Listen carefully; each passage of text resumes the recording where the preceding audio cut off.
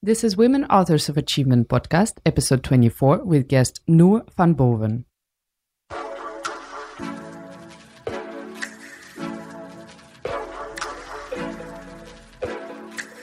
Hello everyone, I'm your host Daria Suvorova and welcome to the show.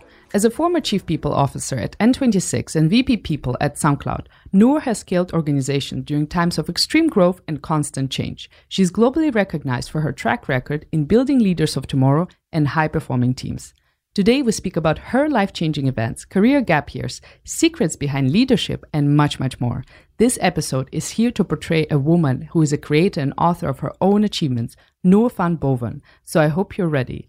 And if you enjoyed the episode, leave a review on Apple Podcasts. I really love reading those.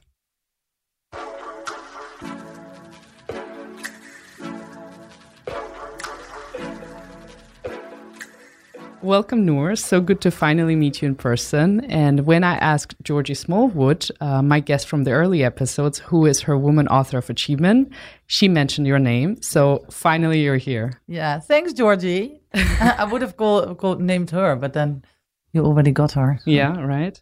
Let's see. There's still some minutes until the last question. So, Noor, you are native Dutch and lived in Amsterdam for quite some time. What brought you to Berlin?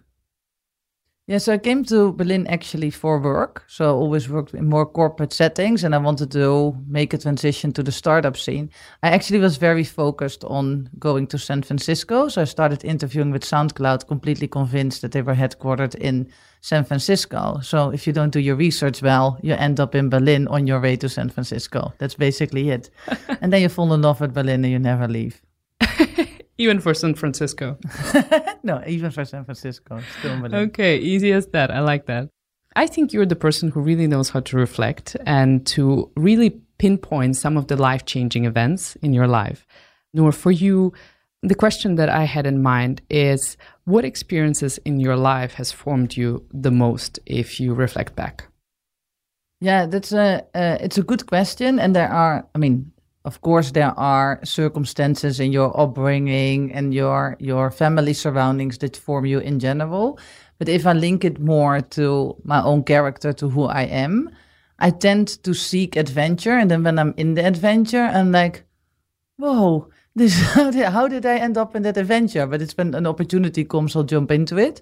And very forming for me has been that, like in my student time, I was very focused on everything that's fun about your student time other than the study, right? And it was only when I did my internship at IBM where I really got introduced in the world of international work and going abroad and expats.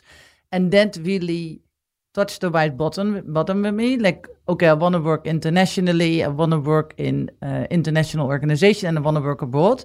And then IBM took me very early on, directly after my graduations, to New York. And I think that was the most forming part of my life because you go alone to the other side of the world, a little bit older. It was a little bit less common than it is nowadays to do that. And you're on your own in a city that you only know from movies and you need to find your way, you make international friends, and that I think has formed all the other choices that I made in my life. What were maybe disappointments that you encountered along your career, if there were any? This also links to an international situation. When I worked for TomTom, the navigation company, and we just built up, I was responsible for recruitment and organizational design. So basically like the build out also of different countries. And we set up an office in Pune, India. And the office was already like 500 people big. We were for an Amsterdam-centric headquarters. And we couldn't really get a grip on India. Like, we didn't know how to handle a non-Western country and managing it remotely back then, right? As the entire company. So at one point, leadership decided, okay, we need to have one of our senior managers doing the same global role that they do, but from India. So of course, I'm like, I'll go. So I went there, but with full confidence, right? Because my career was really going well in TomTom. So I was like, I'm going to India. I've traveled a lot. I'm really open-minded to other cultures. I will go there. I'm going to solve all the problems. And I'm going to bridge India with the Netherlands. Oh my God, so naive. Like, that was the toughest thing I've ever done in my life. Like, The experience itself was the most beautiful. Like privately, it was amazing. I made amazing friends. I love the Indian culture. Like India still has a really big piece of my heart. But work-wise, I completely underestimated the cultural differences, the misunderstanding. And I think that definitely was the most difficult part in my career and probably also the most unsuccessful episode in my career, for sure. Way too naive, way too Western going in there, into not picking up on small nudges that I was actually doing the incorrect stuff and only finding it out later. It's very humbling and it's really good in your career. And I wish for everyone who has a successful career that you have one episode where it's all of the things that have worked your entire career don't work. Like, it's the best thing for you to continue to excel afterwards. Like, it's good to have episodes of humbleness when you're on a successful journey. Mm-hmm. So you were coming back to Netherlands a little bit, feeling down. Yeah, it was like down and humbling. I was also excited because I privately loved it so much, but like I did feel like professionally that I failed. Not in the global role that I already did, but the specific assignment I had to do in India. So how did you regain your confidence then? It was good for me to continue to, when going back in Amsterdam, basically going back to the role that I had before India, basically doing a step back and then rebuild your own confidence, but with the learnings that you already had. And that's good. Like, I don't think I would have done it if I would have hit the wall, but I think if you are excelling and you're growing in your career, that point is inevitable to come. And I have to say, like, I have very down-to-earth parents. So I remember that my dad said, like, we were waiting for it to happen. Everyone in their career will have a moment where you hit a wall, and it took a very long time before you hit it. So that's also very grounding. Very nice. It's like, thanks, Dad. Yeah, thanks. But like, it's also very down to earth on saying, like, it's normal. You will have that episode. It's humbling. It's really good. It's what you do with the learning, and you can just continue growing. Let's talk about gap years, because I know this is also your favorite topic. Oh, love it. Do you think gap years show a lack of interest for work in a person, or quite the opposite, it show passion for life, for adventure? And the reason why I'm asking is because especially many women, they are scared to have those gap years and go traveling somewhere because they feel this will affect their career development and also the salary they will be offered. So what's your take on this? Yeah, like I completely don't have that view that it's a bad thing on your resume. Like, I think it also shows a lot of curiosity. It shows actually smarts. Like, if you go abroad and you go, for example, traveling, like I went traveling for a year to Central and South America. Like, I quit my job, but did it. Of course, everyone was in the middle of an economic crisis. Everyone told me, like, oh my God, what are you doing? If you are not lazy and you have a well-functioning brain, you will be fine when you come back. You might end up working a couple of months in a coffee place and then you will find your feet and you will find your own way. Like, it will always, you will be fine, right? But I think that actually companies should really, and I have always worked for companies who do value it, I have to say, but should value it, because when you go abroad, you will be way more open-minded. You will get, because not only for the countries where you're going to, also the people that you will meet like-minded people from all over the world, right? So you will get so much insight also on social economics, what's happening in the world, and all of those social, economical, political things that are happening in the world where we in our day-to-day don't spend enough time on, actually influence the way that companies succeed. And in those years of travel, you are way more exposed to those type of dynamics and the elements that are influencing the world. But it also, like, it shows stamina. You will go to really hardship. No one goes backpacking for longer than a month and not ending up in a situation where you need to be resourceful or where you need to really pull through. So it shows character. And I'm not saying that people who don't like to travel, you don't need to travel, but I do think people who do it have a really big advantage. And they should not feel bad about this gap in their resume. Super proud. Like the skills, like everything in I don't believe you should do anything for potential future luck. A bit of a waste. Well, maybe tomorrow you won into €1 million and you go live on an island, and then you've now spent your entire life building up for that career that will never happen. Like, why would you optimize for the future? Optimize for now, and it will lead to somewhere in the future, right? But like, no, I think you should definitely go for it, be super proud of it, and like tell proactively companies about it. And if you want to optimize for a future career, think about all the episodes in your life as transferable skills, whether it's your job and you might pivot in the future to something completely different, or it might be travel, or you start that business that completely fails, you become a parent of a child. Like, all of that are building up your character and different skill sets. And do you think it's a cliche to think that if one really wants to grow, they need to go into management consulting or hypergrowth company, because this is where you accelerate your career and nowhere else?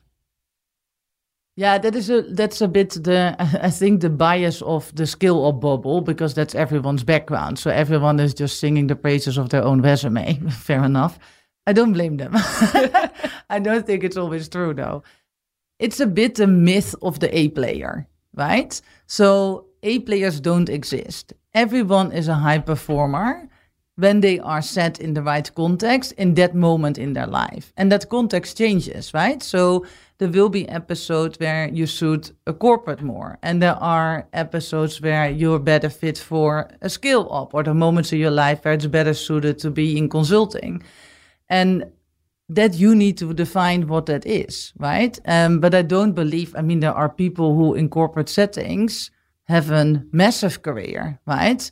Angela Merkel never worked in a skill up nor consulting, as far as I know, and I think she has a pretty good career, right? So you need to do what you like and what you enjoy, and that's what fits best with you, and move through life in context, in making sure that you operate in a context that suits you at that moment in time. And that is how you advance your career. So you can grow by just being at the right place at the right time and making sure that, you are doing your part. Yeah. And basically that's how you grow, despite on if it's a fancy company or it's the fancy consulting. Yeah, and be reflective of when do you do your best work? What do you need, right? So people admire Google or Uber or Facebook, but the people who worked at those companies 6 years ago worked in a complete different company than the people who are working there today, right? So it's not good to blindly admire certain brands or certain circumstances. Be very critical to yourself, like what will work best now for what I want to get out of this career episode.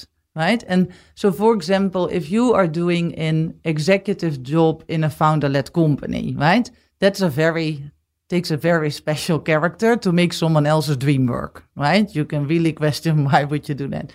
Those jobs are lifestyle jobs in the sense of, you're working a lot of hours, but a lot of people do that. But the problems and the complexity and the volume of problems that you're dealing with will make sure that your mind is 24/7 occupied with work, even when you're doing something else, right? So thinking about whether you are going to work on a job like that in that certain context is really dependent on where you are in your life at that moment in time.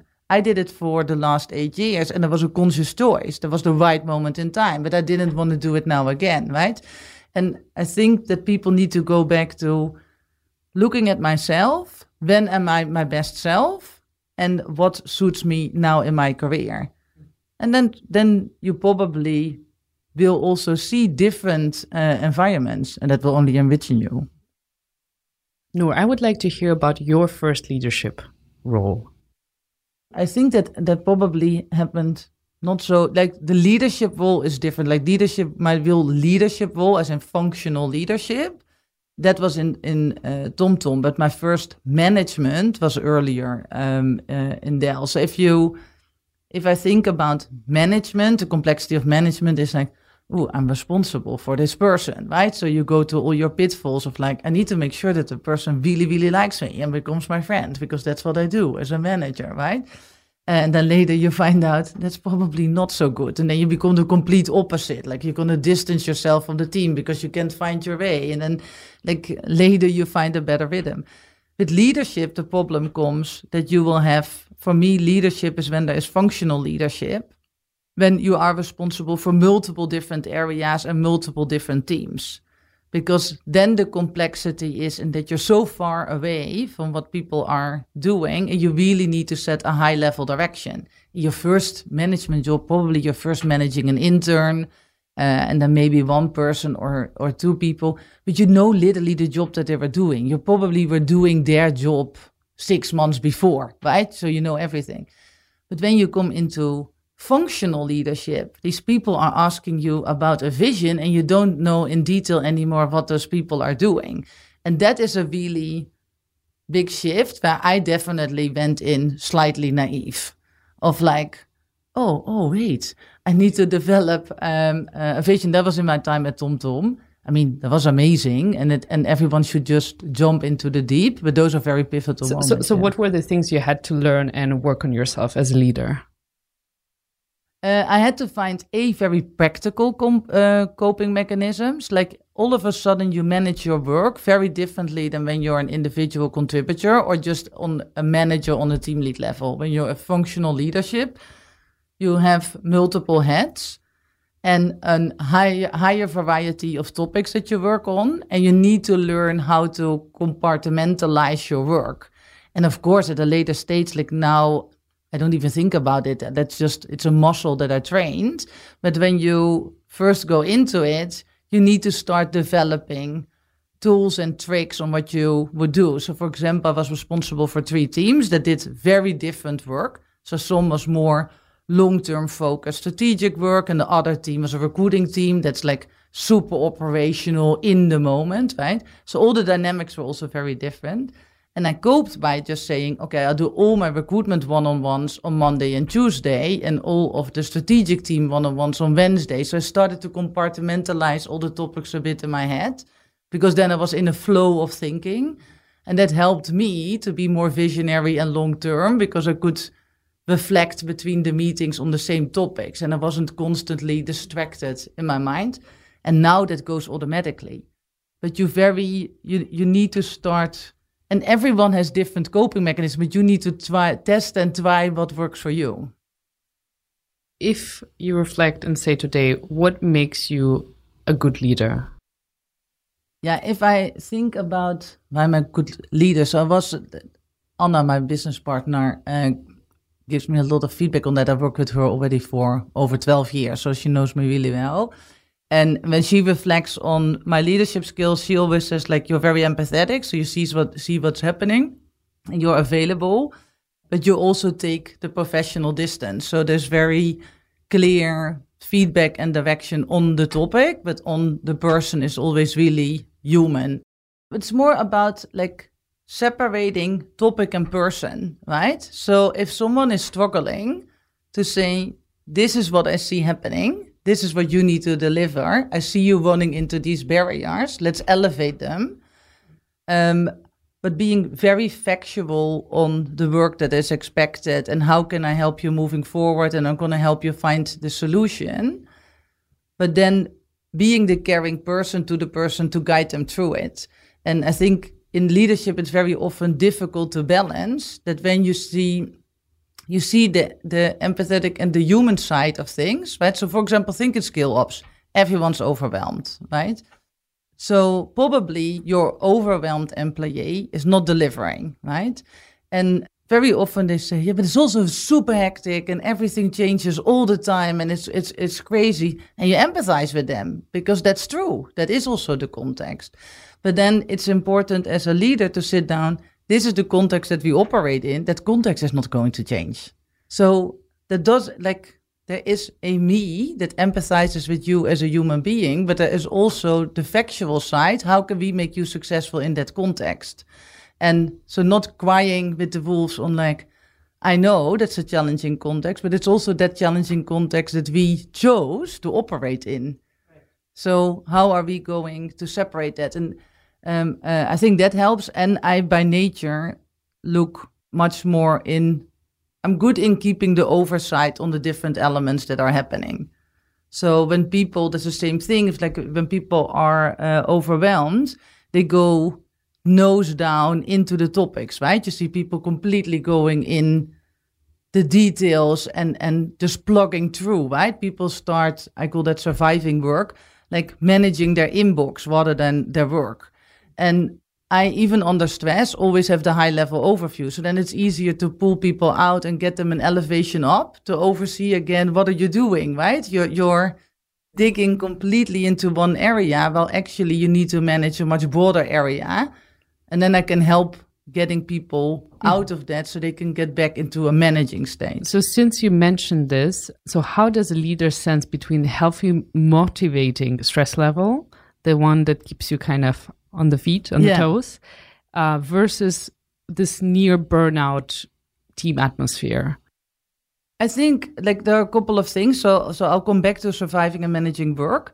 There's also a very important role for managers and leaders that leaders really need to be conscious about, and specifically in startup and scale-up environment. Like one part of your role is what I very unelegantly call being the shit umbrella, right?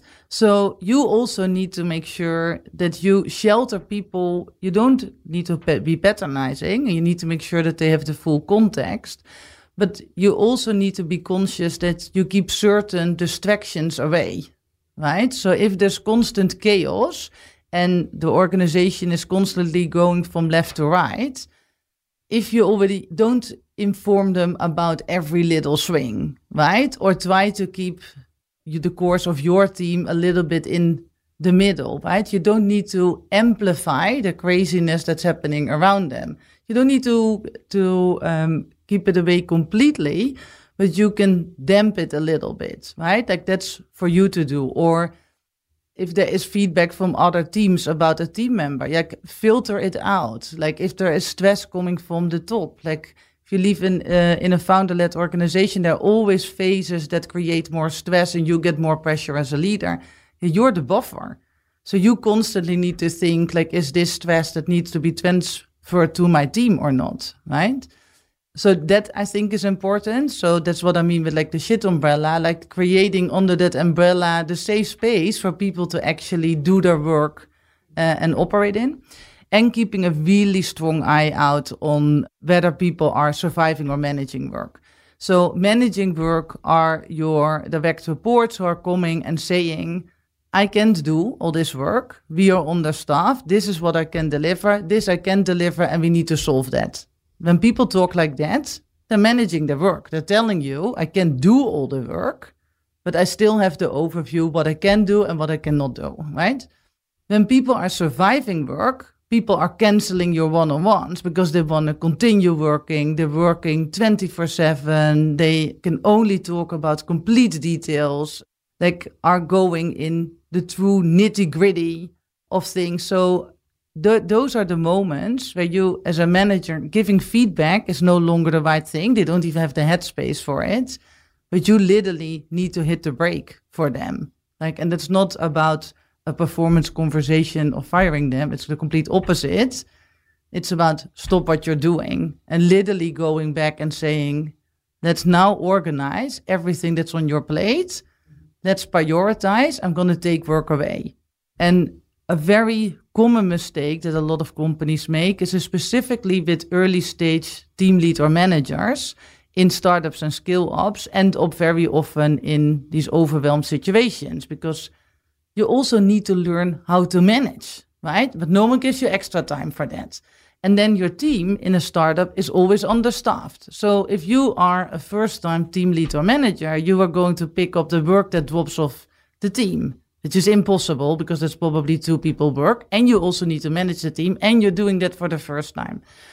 And then what you see that a lot of companies do is that they scale the problem by saying, because that team lead or manager that's overwhelmed will come to you and say, I need more people, we're drowning. And then they give them more people. Part of the problem of the drowning is that the person can't manage work and can't manage the team at the moment. So it's not about giving that person more people. It's like decreasing the scope, letting them be able with the same amount of people to actually have a doable work package, to use a very old-fashioned word, so they can pick up the team lead and the manager skills, and then you can scale out the team. But you can better break it up in 2 rather than adding more people to it. Because the team lead and management of those direct report is also part of the workload that's overwhelming. And being conscious as a leader, constantly thinking, what is now actually happening? What are the signs that I'm seeing? Is this person still coping and managing, but it's just factually too much? Or is this person surviving? And you can see it, like when people are surviving and then acting immediately as a leader. And there's always stuff that you can do. And Noor, for you, what was the hardest part of your job with this seniority level that you had such as chief people officer and people leader at N26, Zalando and TomTom and other companies? What was that the most difficult part? Yeah, I think mainly when you're end responsible for something, so that was at the end with SoundCloud, but also with N26, it's those roles are very lonely because going back to that, when you're in shit umbrella, it also means that you shoulder a lot of things that you keep a bit away for the team for the right reasons to keep them healthy, but then it still leans on you. And when you're an executive in a founder-led organization, and I've worked for great founders who were very supportive, but it's not the same management direction, right? Like it's not the manager that is keeping anything from you away. And especially when you're HR, you're also the confidant of the founders. So when they are at the end or having worries or concerns, you're very often for them or for one of them the go-to person. And the other executives will also go to the people executive, right? But you can never break trust, so you have nowhere to go. And that can become very lonely. And if you start internalizing because you care, that's why you're the people executive, you care about the employees that might get less happy, the managers get less happy, and you internalize it all, but you cannot offload it somewhere. And that's where I think it's really important that, especially for executives in a founder-led environment, having a executive coach is super important for your own mental health, because then you have someone externally who has nothing to do with the situation that helps you compartmentalize everything that you're taking on, because it's very difficult to do that for yourself. So it's an executive coach for founder, but also can be for the management team. Yeah, I would have a different one. I would never have the same one for everyone in your executive team, because then the external coach has a lot of influence, can become a bit of a puppet master, but make sure that people have different coaches that have nothing to do with each other, so they can keep the independence. But it's important that everyone has someone that they can work it through and start basically what you do as a leader for managers in helping people to structure how to manage your work. They can help you structure and manage that really big, meaty topics that keeping you awake at night. Because what keeps all the other people awake at night, they will share with you. And now it's with you. And then it's good to have someone who helps. So as soon as you find yourself in such a situation, you're like, okay, this is the right time for a coach. Yeah. That you don't have someone to speak to, you feel overwhelmed. This is the first red flag. Yeah, it's a very good to have someone. And it can also, if an executive coach is a step too far, I would really advise it. But it can also be someone in your surrounding that think about the people in your surrounding who help you reflect, right? Who ask the right questions or feedback the information, like what you are now doing in our conversation, checking, hey, did I hear you say this?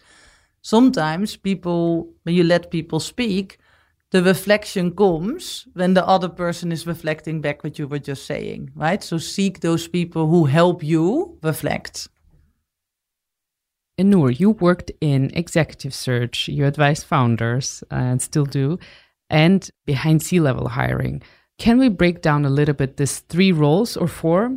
Manager, leader, founder, CEO. And who is that person who is capable to combine all those roles? Is there such person actually? And who is that person who is maybe eligible for one of those roles or even none and more of a specialist, let's say? Well, people should define that for themselves, right? Like being a scientist is very different than being a founder, right? You go deep on one topic. But even being a founder is very different, because if you are Michael Dell, who's still the founder of Dell, he's now just leading a multinational already for like the last 20 years, right? So he's just a corporate CEO. He turned into a corporate CEO. And he's actually a good example. He started as a startup CEO in his student time in the garage, making himself laptop and start selling it. But when I joined IBM, he actually stepped back and said, the company now needs a real professional CEO, and that's not me. I don't know how to do that. Like I'm a startup founder. He was more like a visionary, like to setting things right. Yeah, but he also said, like, I've never seen a company for within, and all of a sudden we're a company with like 100,000 plus employees. Like maybe we need to get someone in who knows how to do that. And then someone else came in for 4 or 5 years, and he said, but I want to team up. I want to learn from you. And he learned it from 5 years from that person who led the company. And then he took over. And now, after all those years, he's still the CEO of Dell, right? And those are, if you can read multiple articles about the difference between a founder CEO and a corporate CEO. But I think he's an example of how a founder CEO can turn into a corporate CEO, but very deliberately, also on reflection, seeing yourself like, ooh, now I'm running out of debt. Like, what am I going to do to bridge that? But we work with a lot of founders, but we also work with founders who say themselves, this is not the context that I'm most successful in. It's growing too big. I'm an early stage startup person. Now I'm going to hand it over to the next person and I'm going to start a new venture. That's completely fine, right? So I don't think that there is one size fit all. I think there are different phases in your life, different roles work for you, and also different persons can play different roles and will have their different strengths. But when it comes to leadership and being a manager, how do you recognize this person should definitely have this role versus the person being more of a team member and being of a specialist? This is how they contribute. Oh, one thing, sorry, because you asked now this question, I have another reflection. I think what's really interesting, actually, about startup founders is normally you're like team lead, a manager, and then it becomes bigger and bigger, and then you become a functional leader, and at one point you might end up with company leadership in an executive team or whatever. But then you always play all these hats. Founders always have from day one company leadership, but have never gone through the ranks of team management and functional leadership. So they end up leading all the functional leaders without ever having done that job ever in their life, and not even done the job of the layer below. And it's not about having done the job from a functional expertise, but literally knowing the dynamic of being a manager, making a mishire, like the whole cycle of pain that a manager goes through, right? With teams, like with conflict in the team and someone who resigns too early, now, all that stuff. So that I think is a very interesting dynamic. It is. So it's almost like a gift and a curse at the same time. Yeah. On the one hand, you started a vision, and this is maybe you're 5% in the world who can do that, and everyone is admiring you. On the other hand, at some point you have this expiration date.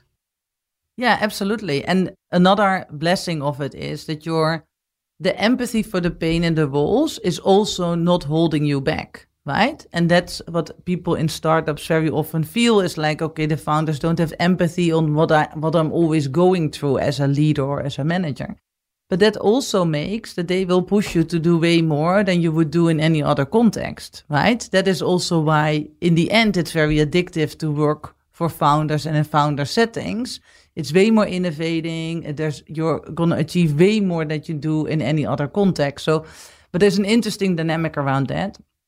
I also don't think that there is one set profile whether someone wants to be a manager or a leader. I think there is one really key element is that the person really wants to be a manager, not for the ego or the status or the title or the career progression, but truly about being passionate, to think through how can you, with a group of people, have a larger impact on that management level? And how am I going to enable all the individuals to get to that group impact result? And that should be the intrinsic driver of someone who wants to go into a management career track. And I think that you will consistently see that when people are struggling with management, it's because they ended up in management for the wrong motivation, right? So it can be the best software engineer who is being pushed by engineering leadership to take on management responsibility because we want to divide and conquer. It can be someone who does it because actually they just wanted the acknowledgement of a step up, and no one exposed them that they could make that step up outside of management. So then we take it, or the job sounds so cool, or my previous manager didn't do a thing. So it can be that difficult, right? Like, so those are the wrong motivations to take the job. Absolutely. Yeah, sounds like don't be that manager. Yeah. We spoke about this earlier, Noor, but you mentioned that you quickly get comfortable and you continuously look for new challenges, and such as starting Invested right now, which is a boutique venture consultancy. But don't you feel intimidated to do something that is completely new and different from what you did before? Yeah, and it's even more intimidating. So Anna and I already 10 years ago discussed that one day we want to start a business together. And over the last years, both working in scale-ups and startups, getting also closer to investors, being very passionate about the inequality of capital divide between men and women, we were like, okay, we want to end up in investments, right? We have no clue. So we don't have money and we don't know how it works. That's a great starting point to go into investments. So we were literally brainstorming over wine. Wine is the best fuel for a good career progression. It makes you very courageous. Yeah, to make a good choice. Yeah, exactly. But we were talking about like, okay, how are we going to do it? And then we said, okay, let's start with a consultancy for ventures, and then the money that we make with that we are going to invest. And then maybe after 5 years, we know how it works and we will start a fund. And we started 6 months ago, and we are already getting offerings from people in the network to start a microfund. That is how quickly it can go. 6 months ago, I had never heard of the word microfund, right? Like that's also how it goes. And the first calls that Anna and I were having with investors about, okay, how does it work if in the future we want to start our own fund? And we would literally have a Google Doc tracking the words in that conversation that we had never heard of. And then after the call, we would look up the words, right? And I still remember the call that Anna and I had, and our sheet stayed empty, and we called each other afterwards and we're like, oh my God, we both fully understood the conversation.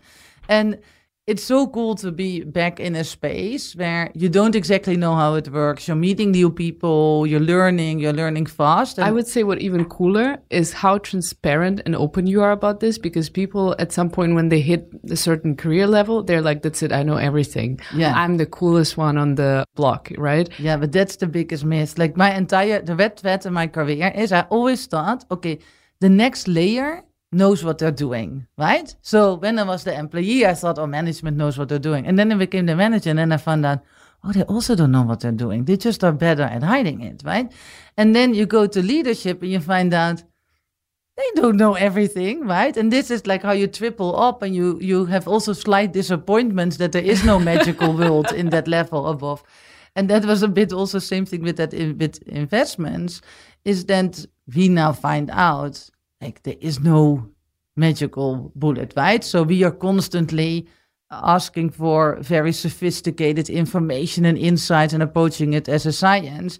And the more people you speak about it, new worlds and new environments sound intimidating because they use a language that you don't know. There's a network that you don't know. So you're entering a new system and you don't know the system.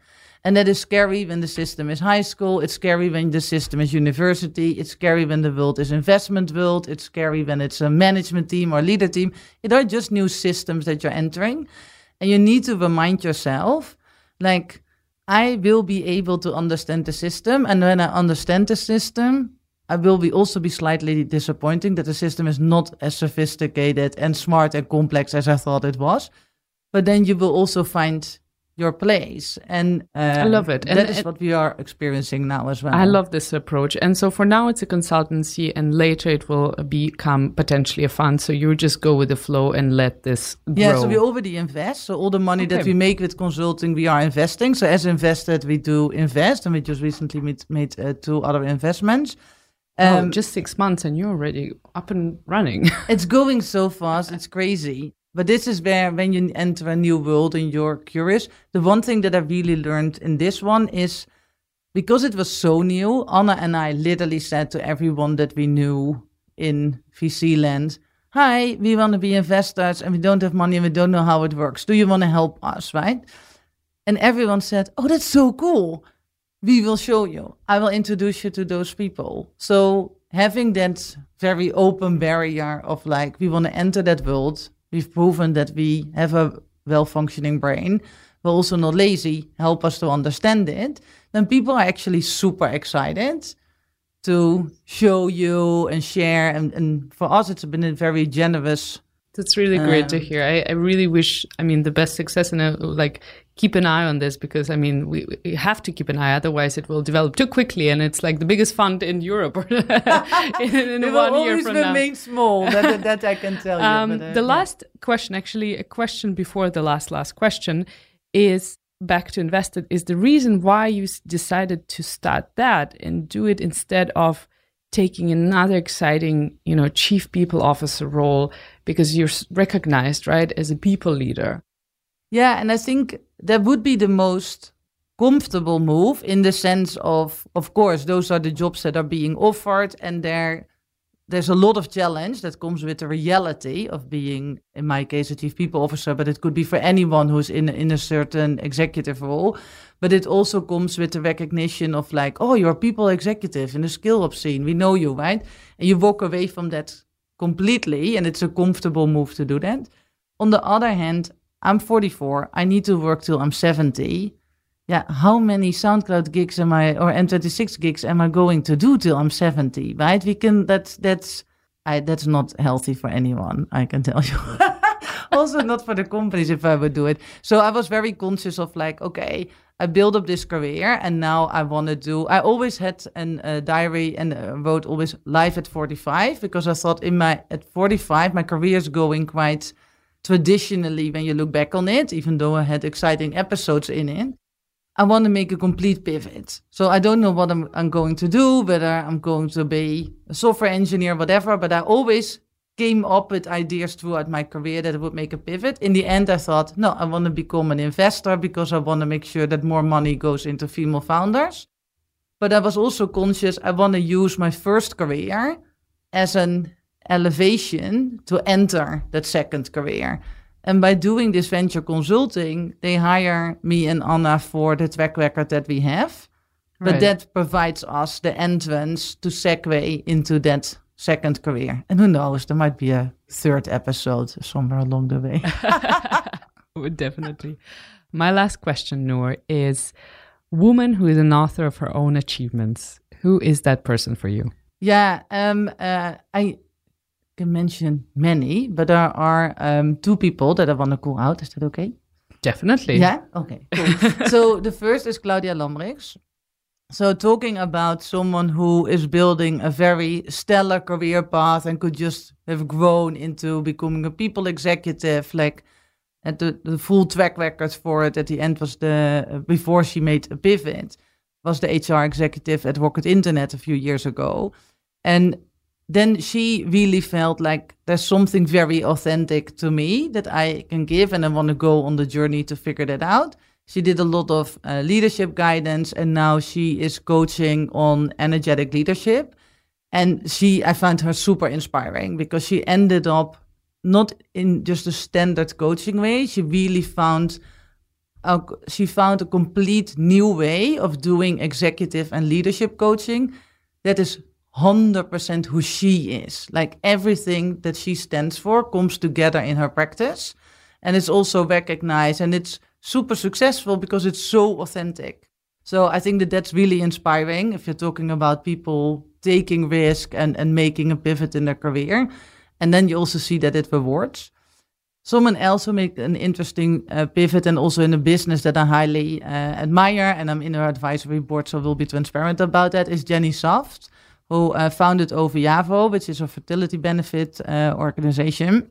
So they offer fertility benefits for companies, which is really big in the US. That's also where she saw it.